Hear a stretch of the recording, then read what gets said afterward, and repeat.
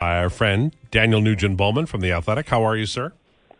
I'm well, Alan. How are you doing today? I am very well. We're having you are dropping yourself into an Evan Bouchard conversation. So okay. He's at 56 games right now, 56 points, and he's a year away, I believe, from his next contract. What will be his AAV, in your opinion, in his next deal? Depends. Honestly, it depends on term. Right. But I would I spent some time with him in the summer, and I strongly believe he wants to be here. He did not want to entertain offer sheets at all, and he feels like there's a really good chance to win here. And obviously, he's a big part of that. So I would suspect, and this is purely a guess, just based on that he would want to sign long term. Whether or not there's something available for him, it's kind of hard to tell. And of course, we do believe that there'll be a shift in the management of this team.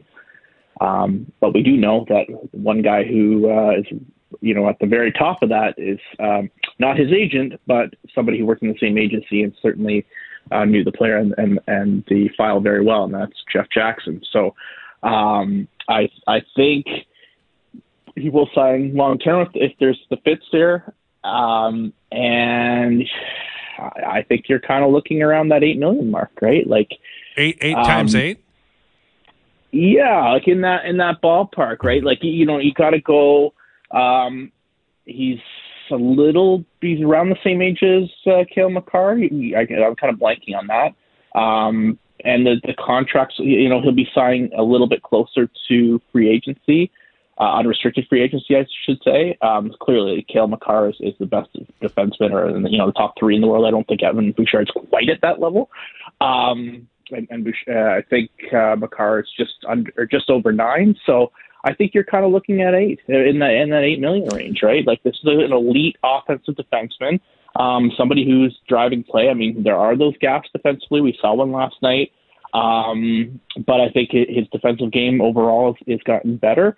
And certainly there's a lot more room for that player to grow. This is somebody who should be, I don't know if he'll ever win a Norris Trophy. It's a tough trophy to win, but he should start being in the conversation. And those types of players get their money. And that's kind of, I think, where you're kind of looking at with Evan Bouchard coming up here. Do you think, I've always maintained that once he signs long-term, if he does sign long-term here, that the Darnell Nurse contract, having those two players at that level, because Nurse's AAV is also very high, 925, and he has no movement until I think June of 2027, if I recall correctly. So I know the cap is going up. I know that, but do you think at some point in time it might be an either or between Bouchard and Nurse? It's hard to say. Toward the end of that deal, the way that the Oilers are kind of trending, they're getting older. The cupboard's pretty bare in terms of prospects. We're talking obviously about the team trading. We're not talking about today. We have talked about a lot the prospects of the team trading a first-round pick again, and they've essentially done that for 2 straight years in the sense that they traded Reed Schaefer as part of last year's trade to get Ekholm. So will Nurse just kind of, by the end of that deal, when there's, the cap, as you're saying, is going up and the team maybe is not as strong and he might want to go push for a Stanley Cup or something like that, I could see, Nurse being on the outs, years from now. So will it have to happen? I'm not sure, but just in terms of the circumstantial stuff, I think there's a decent chance that it could happen because of the way that things are kind of trending here. Daniel, you wrote a great article for The Athletic on Connor McDavid and the assists and the fact that he's not scoring, but he's helping them even more. It's like 2 assists every night. This is, I'd say it's getting ridiculous, but it's way past that. Every time he does something that I go, okay, well, that's the outer marker, he seems to extend that. And last night we were talking about him having a really great option to shoot, and he passes to Hyman for a very nice goal. He does seem to reinvent himself a little bit, and I wonder, how high can he fly? How many assists could he get this year? Yeah, well, he's on track for 104. Nobody's hit 100 since Gretzky in '91, and why not? Why can't he do that? I mean, like, go back a few games ago when he had 6 against the Red Wings. Obviously that's more of an outlier, but that's the type of game that he has. That's the type he can do that. And last little while, I mean, he has assists in 8 straight games. Over the last 10 games, he's got 23 assists. That's some stuff, as I put in the piece, that like few guys can only dream about, let alone do. You talk about reinventing himself. Like, he just finds, if he's not producing from a goal scoring perspective, can find ways to do it in another part of his game. And it's really benefited his teammates, right? I mean, Zach Hyman's up to 38 goals, and he's played 3/4 of his minutes with Connor McDavid. So let's put 2 and 2 together. How's that working? Yeah. So Zach Hyman has a career year. Well, McDavid's having a career year from an assist perspective, right? So it's funny. Like, I did a feature on him heading into the playoffs last year about why and how he became such a good goal scorer. And that was something he really set his mind out to do in the last offseason. Like, he shot lots of pucks. He studied videos of Austin Matthews and how he released the puck. He wanted to be a better scorer. He wanted to be a better scorer from range. And this year, he's obviously gone about it another way. I don't think it's been a conscious decision by any means, but he's made his teammates better. He's shooting the puck less. He's not scoring as much again from distance. But he won't score as many points as he did last year. I think that's safe to say at this point. But is he having a better year? Yeah, probably not, but I think it's pretty close. He's still the best player in the league. You look at all the underlying numbers and all the advanced statistics. Austin Matthews might score 70 goals this year, might score more than 70 goals. I'd still take Connor McDavid over him any day on my team. Yeah, I think that's very fair. Daniel Nugent-Bowman, our guest from The Athletic. Oilers played a strong game last night, I thought. A couple of mistakes, but they played well, and the game was in the balance, and they didn't panic, and they didn't push, and they were responsible for, I'll say, 60 minutes. The question is, can they do it consistently? So I put that question to you. Oh, man.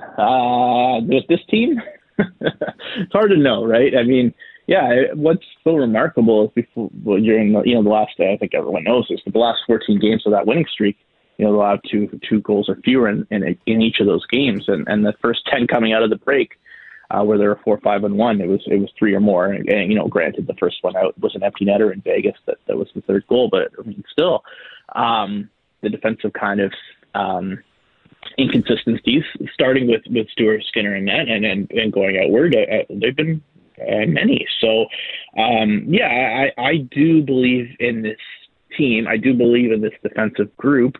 They have had hiccups, and I think ideally you'd like to get another piece on that blue line. But I do think they have what it takes to do this a lot more consistently.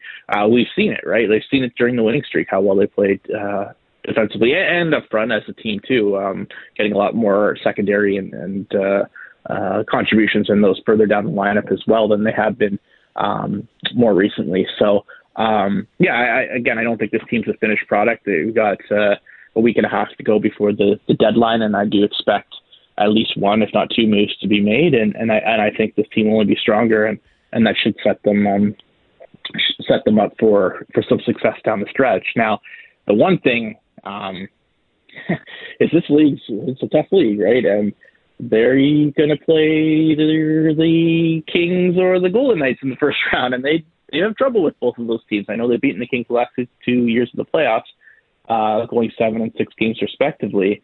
Those are tough series, and Vegas, certainly has had their number, both in the playoffs and obviously out of this, to break their winning streak and things of that nature. So, they could have a great year, have great success down the stretch, get home ice even in the first round and still lose. And obviously that would be a huge, huge disappointment to this team, but it just kind of speaks to where this league is at right now, both in terms of parity, but some pretty high caliber teams that are going to be knocked out of the first round, whether it's the Oilers or the Golden Knights or the Kings.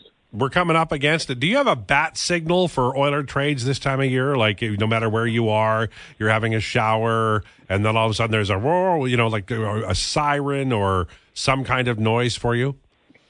I wish. It sounds kind of like one of those goal horns that they did, those beer commercials or something from a couple of years ago. I wish I did. If you have one for me, I'd certainly take it.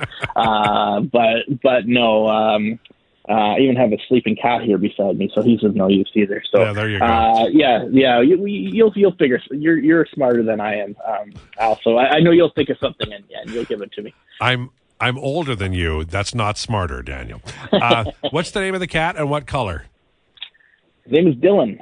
He's white, black, a little bit of brown too. He's the most tolerant cat in the world because we have two young kids that like to jump on him, and he just sits there and takes it till they're finished. He's a great cat, so we're happy to have him. Yeah, cats are beautiful. There's no doubt.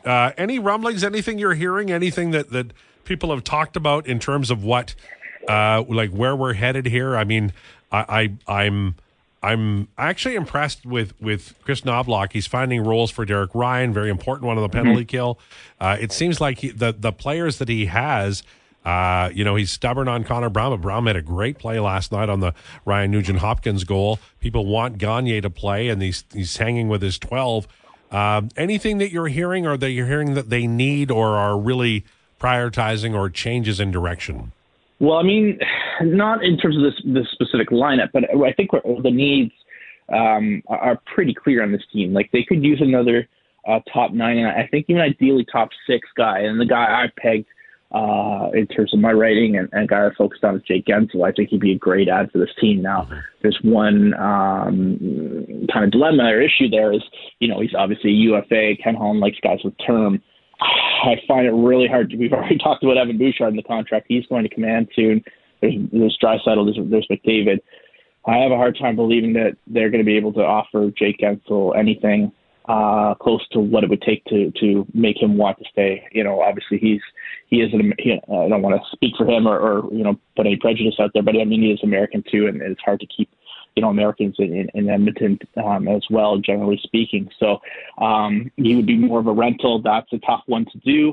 And then on defense, I think the one spot where you could really upgrade, again, we talked about Cody Ceci, and I think he's been very, respectable, good player for this team, considering the circumstances he came in under a few years ago, coming in for Adam Larson. That was a tough role to fill, and the first year especially, he did very well in that role. I think there's a spot to upgrade there. The guy that I would look to is Chris Tanev. I think he fit this team perfectly. Be a really good partner for Darnell Nurse. Again, there's a lot of complications there. Calgary, we know they don't trade very often. They're hated rivals. He also is a UFA. I think there'd be a little bit, given his age, I don't think the price tag would be as high. I think there's the opportunity to offer him a contract that would make him think long and hard about staying here for another couple of years. Those are the two spots. I mean, I think you got to look at the goaltending market a little bit, but I'd be more inclined to stand pat than anything else. And then at that point, you're looking at kind of your number 4 probably-ish center and just a depth defenseman to have to safeguard against injuries. I'm talking about a number 7 that you could get for league minimum or maybe even less if you get some retention. So I think that's where we're looking at with this team right now. Any updates on Broberg? It's kind of vague. A couple of weeks is what we heard. Anything there? Yeah, I mean, it was a pretty tough hit that he took. And he had, it sounded like he was in quite a bit of pain. He's in Edmonton. He's getting rehab. Last I put out on Twitter, I forget when that was, last week, that he was still 2 or 3 weeks away. So say, conservatively it's 1 to 2. So I think we're looking at past the deadline for him. But if they did want to or need to include him in any trade, it shouldn't discourage that from happening or any team from wanting to take him because he should be back relatively soon. Now, I've talked to Ken Holland, and included him in the story earlier this month. I mean, this is called Holland's guy, right? Like he's not inclined to want to trade this guy. He still thinks very highly of this player as first draft pick as well as general manager. I think it would take a lot to pry Broberg from the Oilers. And, the worst case this year, he is your number 7 defenseman, a guy that can play both sides in a pinch. They're obviously using him or have been using him in Bakersfield on the left side where they want him to feel more comfortable there. But if he does stay around, I think there's a real opportunity for him to get into the lineup as a regular next year. And that would probably involve moving on from Brett Kulak, who is a luxury item for this team. You know, he's a guy that you wouldn't want to get rid of at any course, but at 275 for a number 6 defenseman who now is hardly killing penalties, that's a commodity that, in terms of the price tag, that is one that you could probably do without and get Broberg in there for cheaper. So I do, if he is going to stay with this team, I do expect him to have a role permanently for next season. So has Dylan moved? Nope, he's just chilling here. That's his jam. So your voice, unless you raise it or something like that, is like just pure joy to the cat, because the cat just loves it. Yeah, he and I go way back, so we're buddies, and I guess there's one person that can tolerate my voice. It's him. So hopefully your listeners can too, for the sake of us all. Daniel, thanks, man. Appreciate it. Have a great week. All right, you take care, Al. Thanks for